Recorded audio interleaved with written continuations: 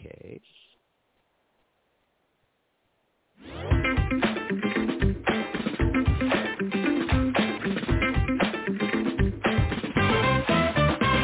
Good evening. It's Thursday night, 9 p.m. Eastern Standard Time, and welcome to another episode of Be Unique's UnScripted, where we talk to artists, musicians, performers, and business professionals. My name is Tony Taylor. I'll be your host for this evening. You know, you could spend your Thursday nights anywhere, and we are excited you're spending it with us. The conversation is cool, it's calm, and it's casual. You can also be a part of the conversation by dialing 516-418-5651. Now, before we begin, let's talk about why you need to get on your phone and go to beunique.org. That's BUNEKE.org. Here's what Be Unique is all about. Our mission is to work today to change tomorrow using digital mediums to connect the world with professional storytelling and media production. We work to educate, inspire, and foster positivity and creativity worldwide through video, audio, and a spectacular literary magazine featuring writers from around the world. The newest Be Unique magazine is out right now, and you can read it online along with Be Unique Brevard magazine, the Space Coast premier magazine. Be Unique is also a media powerhouse. Not only do you get this incredible podcast hosted by me, Tony Taylor, but 11 other shows. So sit back, get comfortable, and get ready to dial 516-418-5651 with your questions, comments, and whatever else you may want to say. Let's meet our guest. All right. Good evening, everybody. It is Thursday night. It is 9 o'clock, and you're with Tony Taylor on UnScripted, a part of the Be Unique radio podcast library. I am here tonight with Mr. Erik Dekers. He's a noted author. He is the resume is incredible. And before we begin, I just want to, Erik, how are you this evening? Doing great. How are you? I'm doing well. I'm very excited to talk with you, and I have to do one thing before we begin. You hear that? That's my resume. Yes. Because after reading your resume, I am just thoroughly floored, and I really want to talk to you about branding and rebranding, because that just may be where I may get some very, very valuable information. But Erik has been blogging since 1997, and he's been a published writer for more than 27 years. He has been a newspaper humor columnist for over 25 years and has published in 10 newspapers around Indiana. He is also an award-winning playwright, both for stage and radio's theater. And if I may note, a TED Talk as well. So, Erik, it is a pleasure having you. Erik, it's where to begin? Where to begin? Okay, I think I know. Erik, why be a writer? Short answer is it's the only thing I'm good at, and at least you're honest. That's the only thing people will hire me for. I've been in sales and marketing for a long time, for close to 29 years, right. And writing has always been a part of that. So I was fortunate that I could marry up my interests with my career, and for the last 13 years, I've been a professional writer where I ghostwrite blog articles for companies and do content marketing for them. So that's more or less it. It's my passion, it's my hobby, and it's also my job. God, and to be able to have all three of those wrapped into one life is quite an achievement and also a blessing, I got to tell you. So where to begin with you, Erik? Erik, let's talk about how important. Let me ask you this, because I have a motive for these questions, because it's all about getting to me. No, I'm kidding. Yeah, no, I'm kidding. This is all about you tonight, Erik. Please pardon the would-be attempted humor. How important now is it to be a writer and to be involved in social media? I think it's critical for writers if they want to be known, if they want to be found. You can't just rely on, say, being good at SEO, because if you write science fiction stories, try Googling science fiction stories and see how many millions of entries there are. And so the odds of somebody finding you based on that are pretty remote. Superhero science fiction story narrows it down to the hundreds of thousands, if not a few million.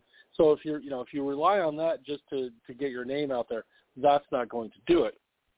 You have to build a community of your readers on places like Twitter and Facebook or LinkedIn if you're a business writer like I am. You need to build that community of people, not just readers, but people who like you and people who trust you, and they look to you for information and for you to be a resource.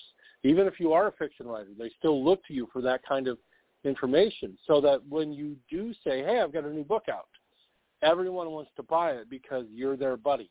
It may just be their Twitter buddy, but you're still their buddy, and they want to support you. So you got to build that community, and social media is pretty much the only way to do that these days.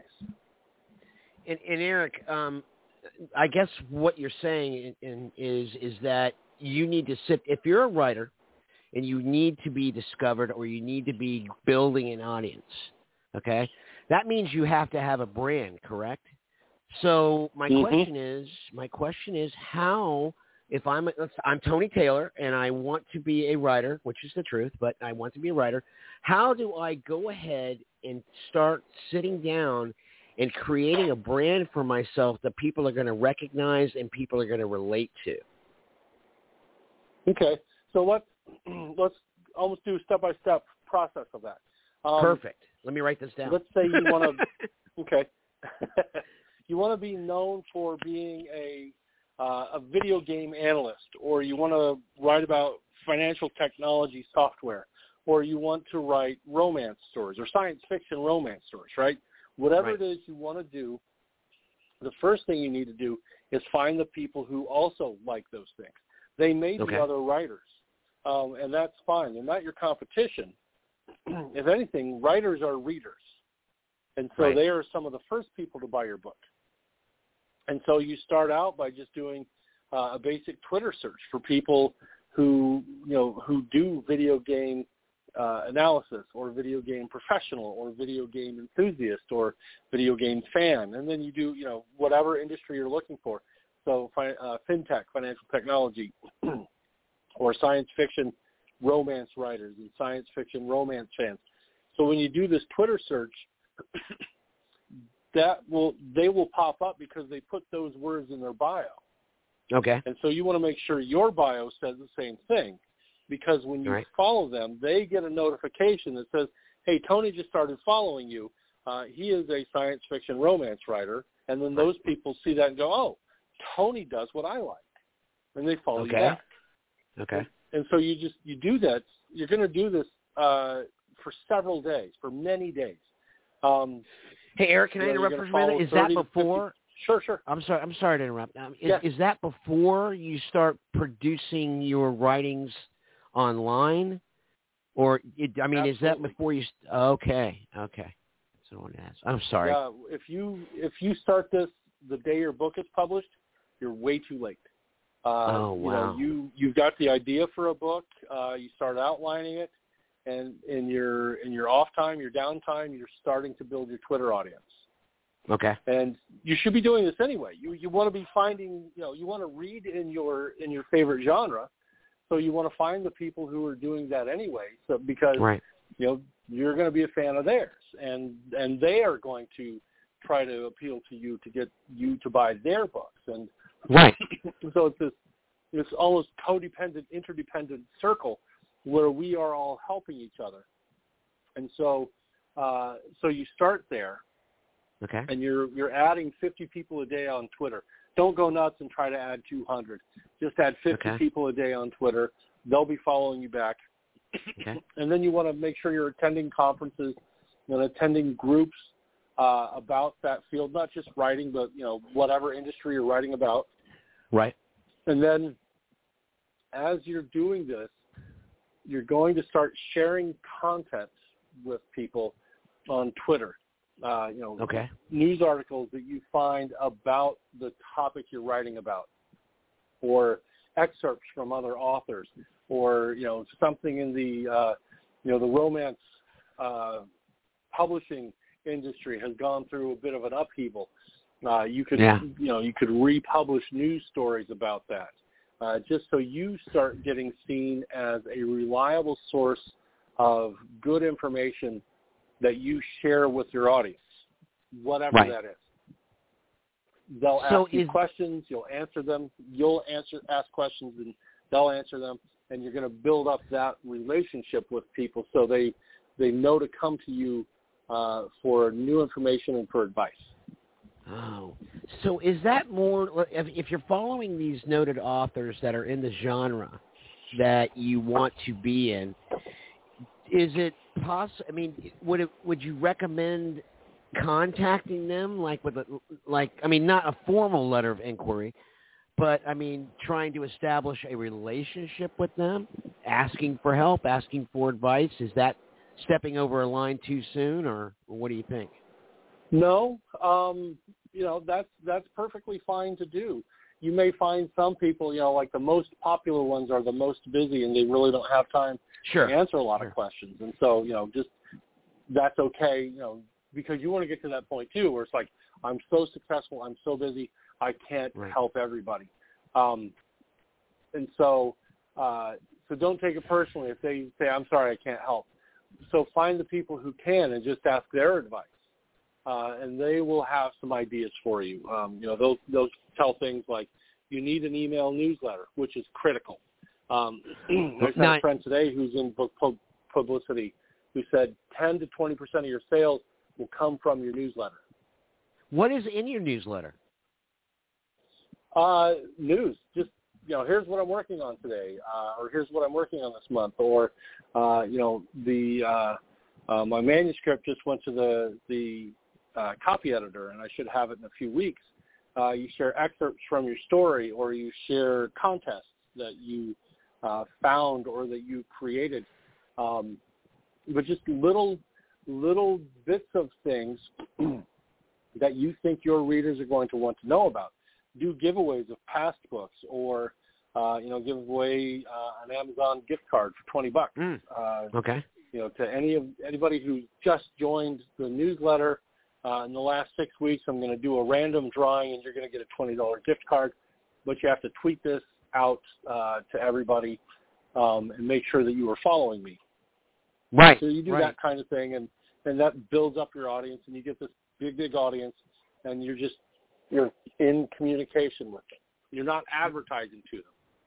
Okay, that was my other question. It was communications as opposed to basically advertising yourself, correct? Because I see a lot of writers who and I'll tell you how to do this so you don't do this, but they cheat at Twitter, and they get a couple 100,000 people following them, and then all they do is just say, buy my book. My book's on sale. Hey, check out my book. Did you see my book? Did you know I had a book out? And they're just constantly with the purchase links to their book and nothing else. And so it's nobody likes advertising anymore. We all skip it. We all I pay for the Hulu without the commercials so I can skip the ads. You're one of those people. And so and so given the fact that we don't like advertising as people, you don't want to become an advertiser because everyone's going to ignore you, and you're going to piss them off, and then they're going to stop buying from you. And that's what you don't want. So the Twitter cheating method, and I'm telling you this only so you don't do this. I don't want you to do this and think this is acceptable, because if Twitter finds out, they can ban you for it.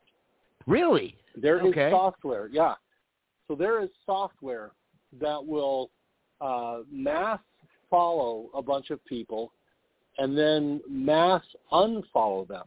Now, not all at once, because Twitter caught on to that, 15 years ago.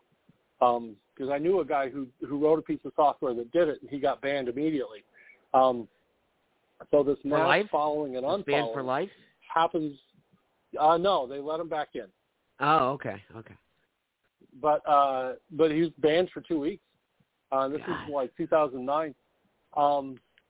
It will not randomly, but it will randomly click the follow button for the parameters that you set up at different intervals. So Twitter thinks that it's a real human being just sitting with the mouse going click, click.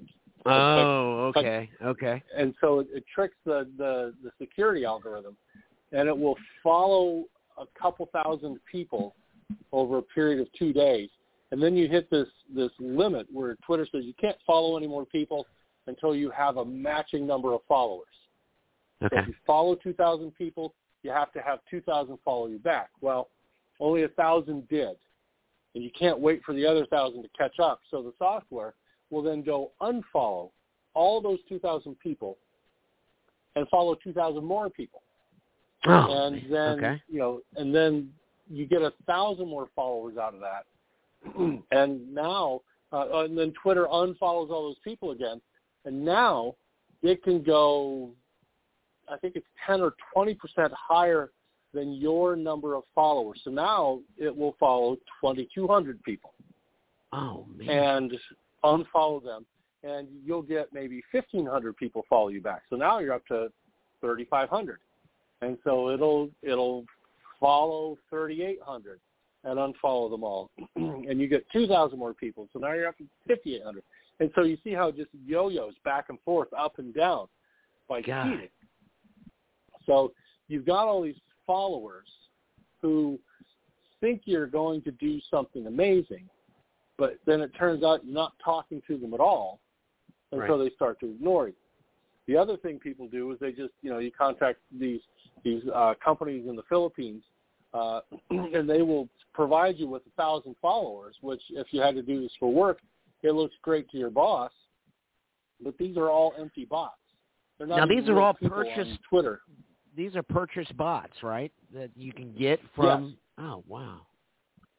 Yeah, for years there have been companies in the Philippines that set up these fake Twitter accounts, and companies that want to boost their numbers and look cool will spend $50 to get 1,000 bot followers. So you can do this, and your numbers look great, but without any kind of content to make people interested in you, it's just you're shouting in an empty room. So what is the point of that, though? Is it just to look like you are Ego. somebody? Oh, exactly. It's just and so these people with 250,000 followers, they're hoping to get even 1% of sales, right? Which is going to be what, 2,500 people? Probably they get maybe 250 purchases out of 25,000 250,000 followers. Right. They get 250 sales. Well, I'd rather have a Twitter account of 1,000 people who love my stuff and will buy my stuff every time. And I have 1,000 followers, but if they all bought my book and they all told their friends about it, I've got a better Twitter following than this person who's got this 250,000, empty network. So well, and let's be realistic and communicating with them. Then let's be realistic too. You have real money because you have your 1,000 people buying your book. So you're doing what you're supposed to be doing, which is writing, and you're also making a living. And that's realistic, and that is what you're supposed to be doing. Well, I would have never known that there had been software to create that kind of mess on Twitter. And Twitter's very aware of this? They are, but they can't tell the random clicking of, a few hundred people. I mean, I've done it where for clients I'm trying to build up their followers, or for me, I'm trying to build up my number of followers. And one day I went and I looked for humor writers, and there were maybe 100 of them.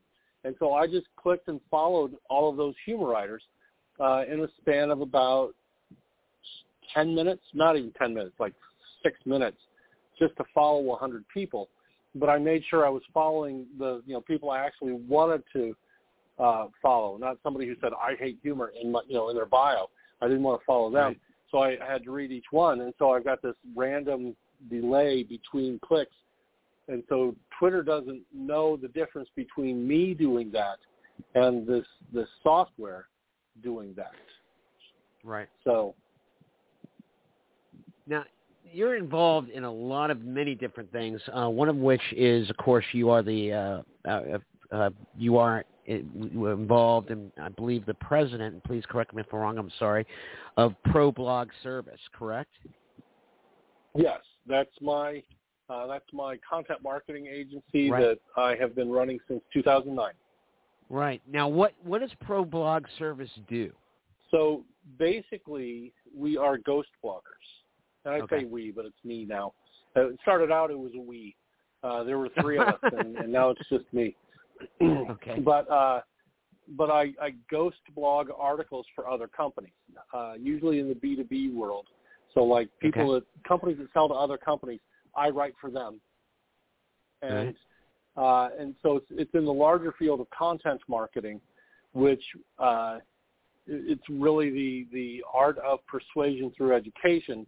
And it can be, the content itself can be written content like me, or videos like what you do, or audio, or podcasts, or photos.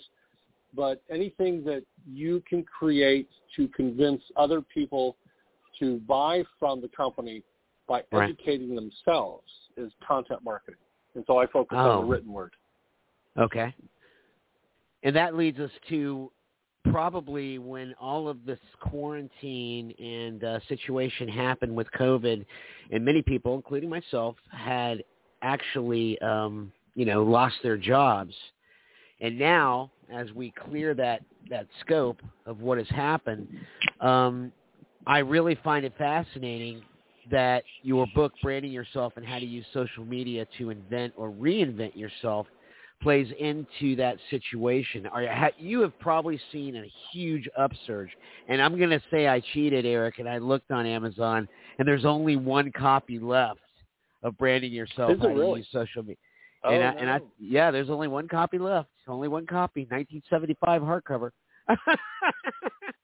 Wow. But my question to you is, you have probably seen an explosion in that area. And, let's say myself, if I was involved in a company that, did IT, but I had lost my job, and now I wanted to focus on, let's say, my video work, how would I go about reinventing myself on social media? And how would I go about, you touched on a little bit about branding yourself, but how would I go from, having all of this on my resume, which is on the floor, I have all the items of years that I was with IT, and now I want to go back to video. And that's going to require me to basically reinvent myself, because of the amount of years I was gone is probably a lifetime. It is a lifetime in that job situation. So how would I go about reinventing myself on the internet? And how is it going to get the attention of people that I want to have attention from, when all they see on my resume is the fact that I've been with, this particular, IT for 18 years? How would that work? Well, one of the great things about social media and about sort of being a professional creative, like being a writer, being a videographer, video production person, is we get to show our social proof. Right. Blog articles, you get to put up videos. Right. Photographers get to put up photos. Accountants can't do that. IT people can't do that. How do you show that a network is running on Twitter? Right.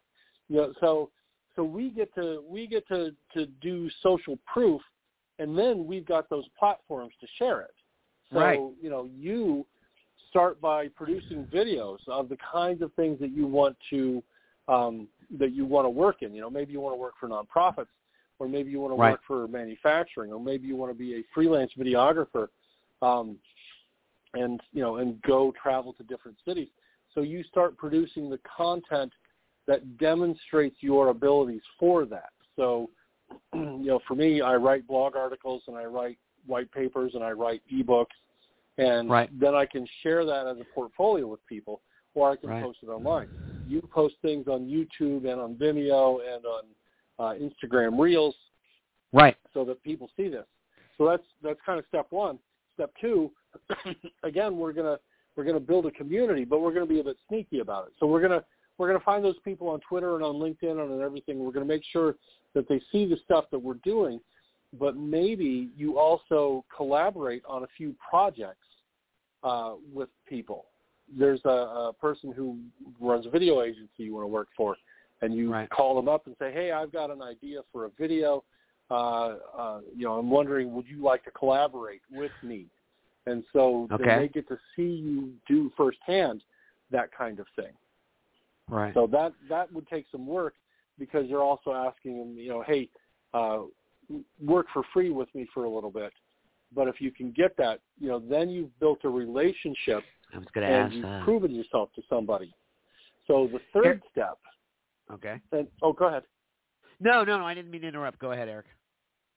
Okay, because the third step's a long one, and this will be true for anybody who needs to find a new job, and this is usually like the end of the show advice, and it's kind of the big showstopper, but I'm going to tell you now anyway. Okay. You're going to start doing what are called informational interviews. Yeah, we won't have to end it.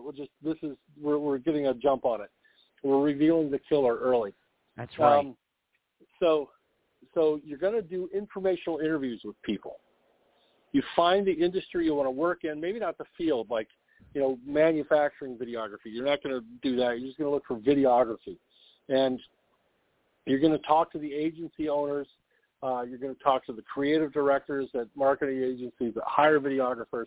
And you call them or email them and say, hey, I want to meet with you for coffee, or I want to meet with you on Zoom and find out, how did you get involved in the industry, and how did you, what career path did you go on?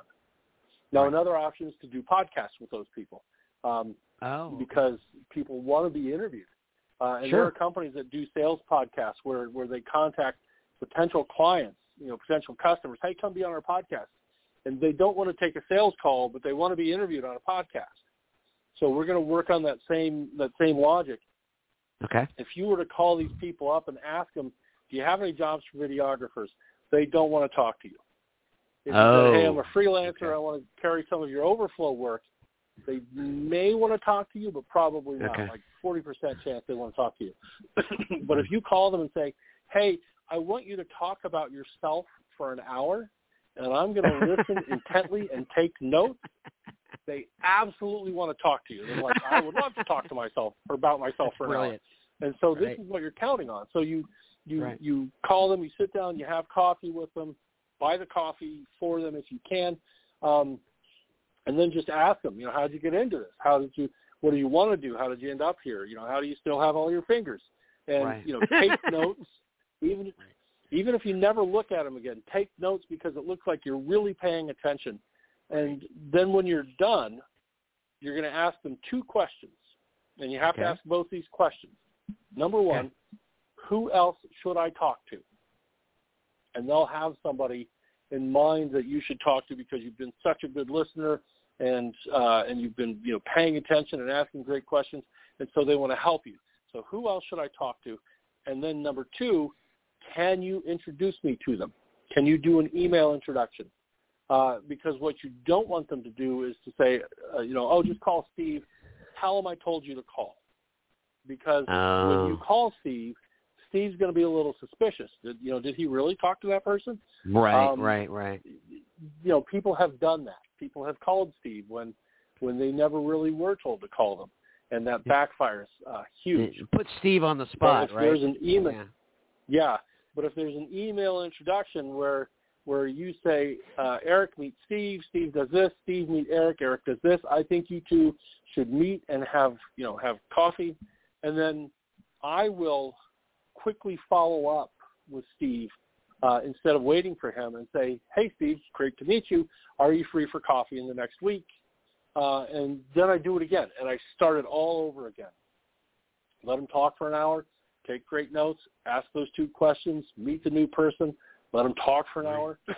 I have known people who they never applied for jobs. They just started doing that, and they found a job, or in some cases they found freelance work. But just by networking, they were able to tap into the hidden job market that nobody knows about. And that works better than sitting down and doing the job boards and, just getting more and more discouraged every day. And you start thinking, maybe I should just go back into IT, because clearly video production is not for me. No, God, right? No. No, God, no. But I mean, that avoid all of that. That is a brilliant approach, and I must make a confession right now on this podcast. I have been that person that has, done that approach where, hey, are you looking for anybody? Or, hey, I'm a freelancer, and I've definitely seen the negative side of what you're talking about. And Erik, we have a caller, so are you up for taking questions? Sure. All right, great. Let me go ahead and put that person on. Hi, good evening. You are on UnScripted with Erik Dekers. I'm Tony Taylor, of course. And who are we speaking with? Hi, my name's Diane Dobry, and I know Erik personally, but I was listening and I had a couple of questions. How are you? I'm good. well. How are you? Diane, ask away. Okay, so two things. One, I just wanted to make one comment short, and then I have a question. You were talking about the doing blogs for other for companies, and I just wanted to mention that I had been doing blog posts for a friend's soap company and creating characters and who uses each different type of soap, and I suggested to her, maybe like around the holidays you want to make like gift baskets and make a little book of all these different characters I've created and publish, make a little short book from those blog posts as part of the gift basket. So she was interested in that, but she wanted me to do it, and I'm like, oh, I have to figure out how to do it first. But I just thought that was an option to do for someone. But what I wanted to ask you was, you were talking about using Twitter. Okay. Hold on, let me interrupt real quick, because if you're writing like little fiction stories, what is interesting is soap operas that we have on TV now. They are called soap operas because in the early 30s, when the radio plays were introduced, and there were these little radio dramas, and they were kind of geared towards the women who were staying home during the day and listening to these stories in the afternoon. They were sponsored by soap companies. Right. And that's where they got the name soap operas. So you're kind of coming full circle, 100 years later, doing the same thing. That's really cool. That is cool. So I'm still trying to work with her to get that. I'm finally figuring out how to get something published or, paperback books made up of those, small chap books, I guess. But so the other thing, you were talking about Twitter, and I was curious because you were saying that if you've written a book and putting it out on Twitter and then getting into conversations, one question was, why would you suggest Twitter for that purpose? And secondly, what kinds of conversations would you suggest having about if you're an author promoting a book? What was the first part of the question? Why would I do that? Why would you suggest Twitter rather than maybe Instagram or something, Facebook? I like Twitter because it's short. You only get 280 characters max. It used to be 140. Now it's 280. So I can whip out several tweets in just a number of minutes. Facebook is also good, but there you're going to start playing around on Facebook groups, and you're going to find people who have a group based on what it is that you like. And so I only recommend Twitter just for shortness. If you've got a visual product or a visual story you want to tell, Instagram is great. And you can, because Facebook owns Instagram, you can push all of your Instagram photos to Facebook and promote yourself that way. So I always suggested Twitter just because that's the thing that I have used for, 14 and a half years. Oh. But so what kind of content would you put if you've written? Do you just focus on the kind of content you wrote in your book, or would you just talk about writing in general? What kinds of content do you suggest? Whatever I think my audience would like. So if I were to promote, my Branding Yourself book, which sounds like I don't need to anymore since we're down to one copy. One copy. But I would look at one copy. Hurry now. But I would look at people who are talking about, looking for a new career. And I might have a search column on Twitter called New Career, and it has those keywords in it. Or somebody who says branding myself or rebranding myself or redefining myself. I would have different search columns set up for those terms.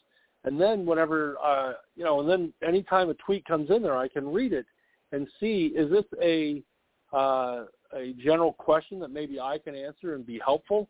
Or is this somebody who said, I'm thinking about branding myself with an iron, and maybe that's not a topic I want to get into. That could be very interesting. Yeah, it could. That's a whole different side of Twitter. That's a whole other genre, Erik. Yeah, exactly. It's unscripted after hours. Yes, it is. So anyway, I would look for those kinds of questions, and then I would just answer them for people without being salesy. Like, hey, if you want to know how to brand yourself, buy my book. I wouldn't do that. But I would kind of ask them a question like, what are you looking to rebrand about yourself? And then they might say, well, I want to get out of IT and become a videographer. What do I do? And so then I can answer that even in a few tweets. And just give them advice. And then hopefully they will go back and say, well, why does this guy know so much about it? And then read my bio and find the link to my book. But do you ever use LinkedIn or anything? Sorry. Yeah, I've done that on LinkedIn as well. No, that's okay. I've done that on LinkedIn as well. I like LinkedIn, but I find it to be a little more formal and stuffy, only because I'm a humor writer in addition to everything else. And so half the stuff I put on Twitter is just a joke, or it's just me being goofy. And I really don't feel I should do that on LinkedIn. No. That probably wouldn't get a lot of notices for business. Diana, did you have any questions? But rebranding on LinkedIn would probably be fitting, right? Oh, yeah. Well, thanks, Erik. Thanks for that advice. We'll have to talk again sometime. And Diane, thank you very much for calling. Thank you for calling, Diane. We really appreciate it. No problem. If you're interested, I think Diane has on her website a bunch of ghost stories, or at least I hope you do, Diane. Yeah, I have. I have a few websites. HungarianAquarian.com is my most. It's the kind of the woo-woo channel. So I have some stories about that kind of stuff and podcasts too. So if you like good ghost stories, check out HungarianAquarian.com. HungarianAquarian.com for woohoo. Oh, that's great, Diane. Yeah. Hey, thanks again for calling. It was great hearing from you this evening, and we appreciate it. Okay, thanks. Take care. Hey, have a great night. Thanks, Diane. All right. Well, that was interesting, and I tell you what, we're talking about branding.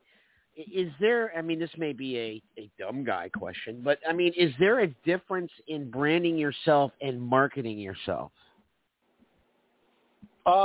No, that's actually a great question. Marketing yourself is just promoting your work. Okay. Buy my book over and over. But branding yourself, and a lot of people don't like to use the term branding. They like this. I'm not a brand. I'm a person. It's like, well, no, you are a brand.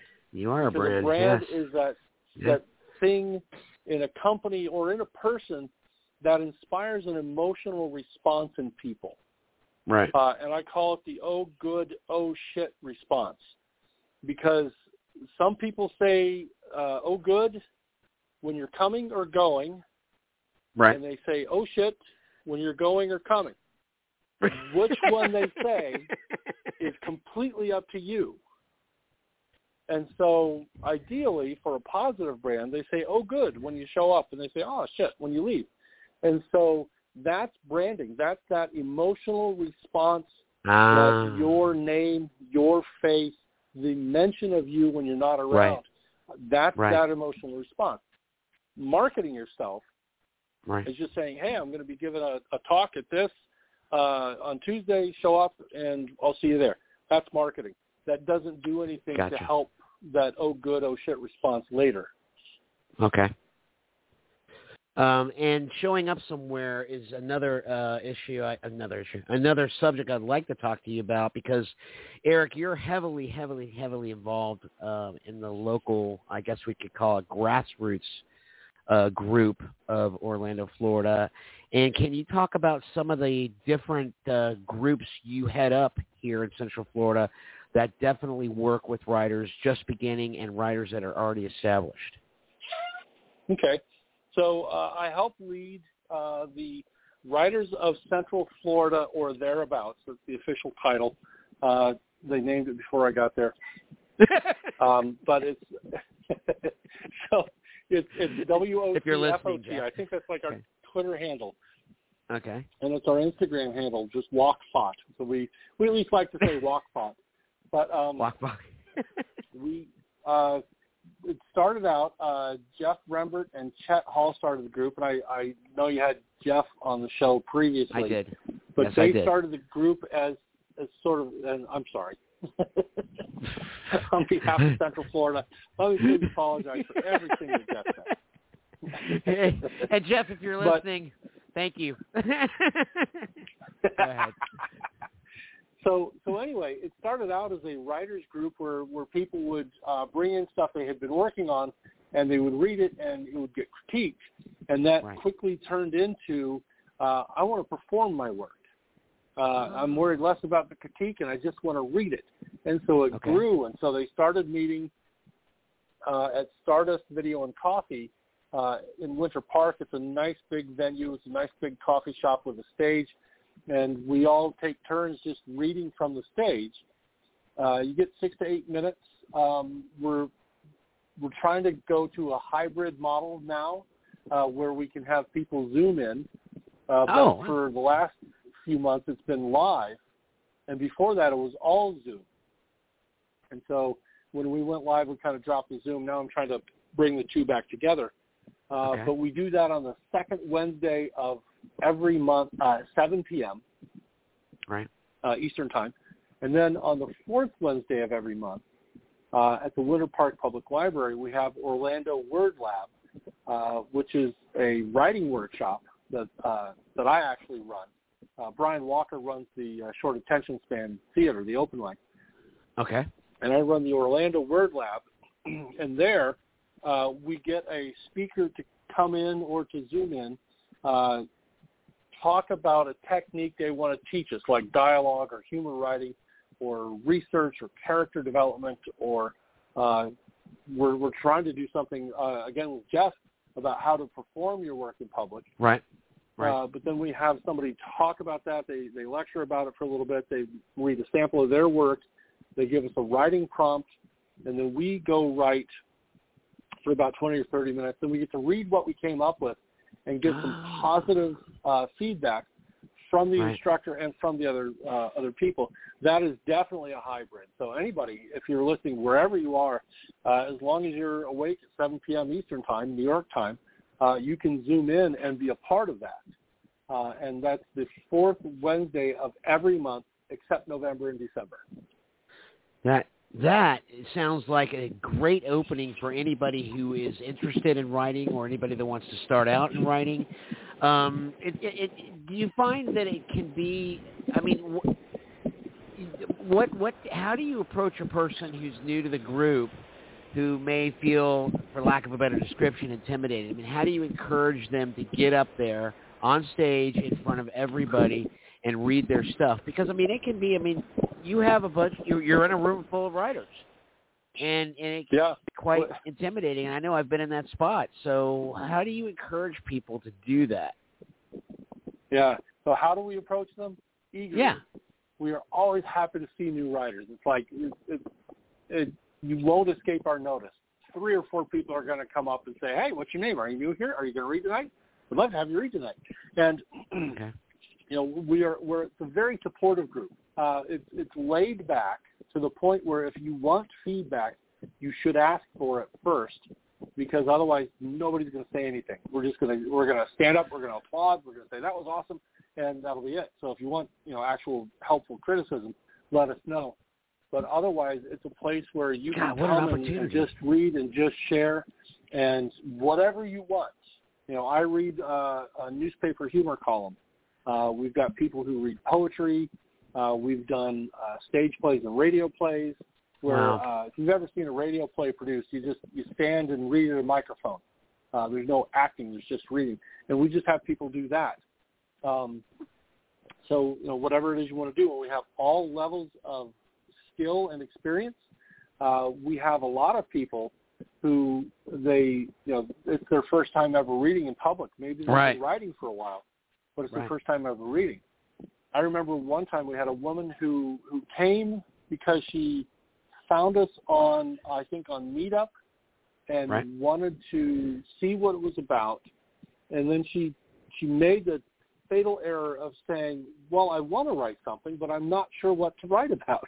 And so we gave her a challenge and said, all right, we're going to give you 5 words. There were 5 of us just all standing with her. We said we're going to give you 5 words. It was like trumpet and backpack and, you know, and just weird words. And we said, now, got a month, go write a story with all those words in it. And that used to be the original writing prompt when the group first started. But just 5 words, write something. She came back the next month, read this great short story, and we said, how long have you been writing? She said, this is my first thing ever. And she did a great job. So we're eager for young new writers to show up and just show us their stuff. You're not going to be judged. You're not going to, you know, nobody's going to say anything bad about you. We're there to help you nurture and grow. And even if you're nervous, we can help you out there too. We had a young woman at a different venue. She got up on stage and just started to panic. I could actually see a tear coming down her cheek. And I ran up on stage and I held her hand, the one that wasn't holding her paper, and I said, don't look at anybody else, just read this to me. And I blocked her view from everybody. I was like 2 feet away from her. I said, nobody else is here. You're just going to read it to me. And she was nervous, but she started to read, and she only made eye contact with me a few times. She said she buried her paper, but she got through it. And then when she was done and I stepped away so she could see, everybody just stood up and applauded like mad for her. And she was, you could see the relief on her face, but also the pride of having conquered a big fear like that. I think she was like 16 years old, and her mom brought her. And, and she was brave when she walked in the door, and she was less brave on stage. And but she did it. She conquered that fear and got to do that. And that's the kind of group that I think we have created, where it's just, we love to have you there. It's a love-filled room. It's a support-filled room, and we want to see you do well. And Erik, repeat when and where again for Writers of Central Florida? Okay, so the group is called Writers of Central Florida or thereabouts. Okay. We're on meetup.com. We're on facebook.com. If you're trying to join from elsewhere outside of Central Florida, drop me a quick note so I know that you heard about it here, because I've not been letting people outside of Florida in necessarily just because they can't make the event. But I kind of open the floodgates for everybody. So if you say, hey, I heard you on Be Unique, drop me a note. I'll let you right in. But so meetup.com, facebook.com, and then we have 2 meetings per month. One is on the second Wednesday of every month at 7 p.m. Eastern Time. It's at Stardust Video and Coffee if you are in Central Florida. We will have a Zoom link if you are not. And then on the fourth Wednesday of every month at 7 p.m. at the Winter Park Public Library, which is also in Orlando. You show up there, or we will have a Zoom link for you to join, and we will Zoom you in, and you can be part of a hybrid event. And Erik, I mean, this concept of welcoming new writers is actually taking off. How many members now do you have in the Writers of Central Florida or thereabouts? All told, we have, between the two groups, 3,400 members, but I'm sure at least a third of that is overlap. So we've got 2,000 members. We don't have 2,000 people showing up. We have right. At most a couple dozen. So if you're worried about big crowds, this is the room for you. We don't have big crowds. Well, but I mean, I can't think of a better venue or a better idea or a better concept for a person who's just starting out or a person who's very new to find a place that's basically safe to experiment and get great feedback and encouragement for their writing. Because writing, as you know, it's a very personal thing. It's hard to open up on paper to begin with. It's like the whole concept of it were easy, everybody be doing it. But it's even more difficult when you've done it, and now you're going to bring it out to people to listen to, or to think about, or to talk about. And if with all those with that number of members in that type of environment, you would have to be, lack of a better word, crazy to not want to be at this, this meeting to find out, where they can help you, take your next piece of writing. And do you normally find, Erik, that writers are an encouraging group of people? I have found that to be the case here. I actually don't know about other places. Partly because in Orlando, I think I would wager that we have one of the best writing communities in the United States. Wow. Other places like Portland, Oregon, like Ames, Iowa, believe it or not, New York City, they have great writing communities. But here in Orlando, we have not just Writers of Central Florida, but we've got Diverse Word, which is a poetry event that's run, I think it's weekly, if not monthly, run by a guy named Sean Welcome, who is actually Orlando's Poet Laureate right now. There are other poetry events and slams going on around the city. We've got the Jack Kerouac House, where Jack lived in 1956 and 57, where he wrote Dharma Bums and where he lived when On the Road was published. So we've got this great writing community, and it is, by and large, I have not met anybody who does not, the young writers, young writers, new writers, everybody I've met here, I have heard tell of, other places that people go and they're like, yeah, they didn't like anybody there. Not that person, but like those people that I met at that other city, they were not helpful and supportive. So I like to think that everybody is, but I definitely know that Orlando is. And anybody who wants to be a writer, first place to check is meetup.com to see, are there writers in your area? Even if it's 3 people who meet every Saturday at a Panera Bread, that starts your community, and that's kind of your introduction to writers at large. But you find the people who make you feel good about what you're doing, and you help that group grow. And Erik, as we get into our last 5 minutes of the show, is there any last-minute advice you can give to people who do want to be writers and do want to pursue this course of branding and marketing that you've discussed and that you've written quite extensively about? Well, the thing I always suggest for writers of any kind, and this is whether you want to be like a creative writer or you want to be a business writer and you want to brand yourself this way, you want to read a lot, and you want to read every day, and not just blog articles. I tell I tell business writers and content marketers this all the time. Stop reading blogs, especially business blogs. They're not very good, except you who are listening. If you write a business blog, yours is awesome. I'm not talking about you. But most business blogs are just, they're very mediocre at best, and you can't learn to be excellent by reading mediocrity.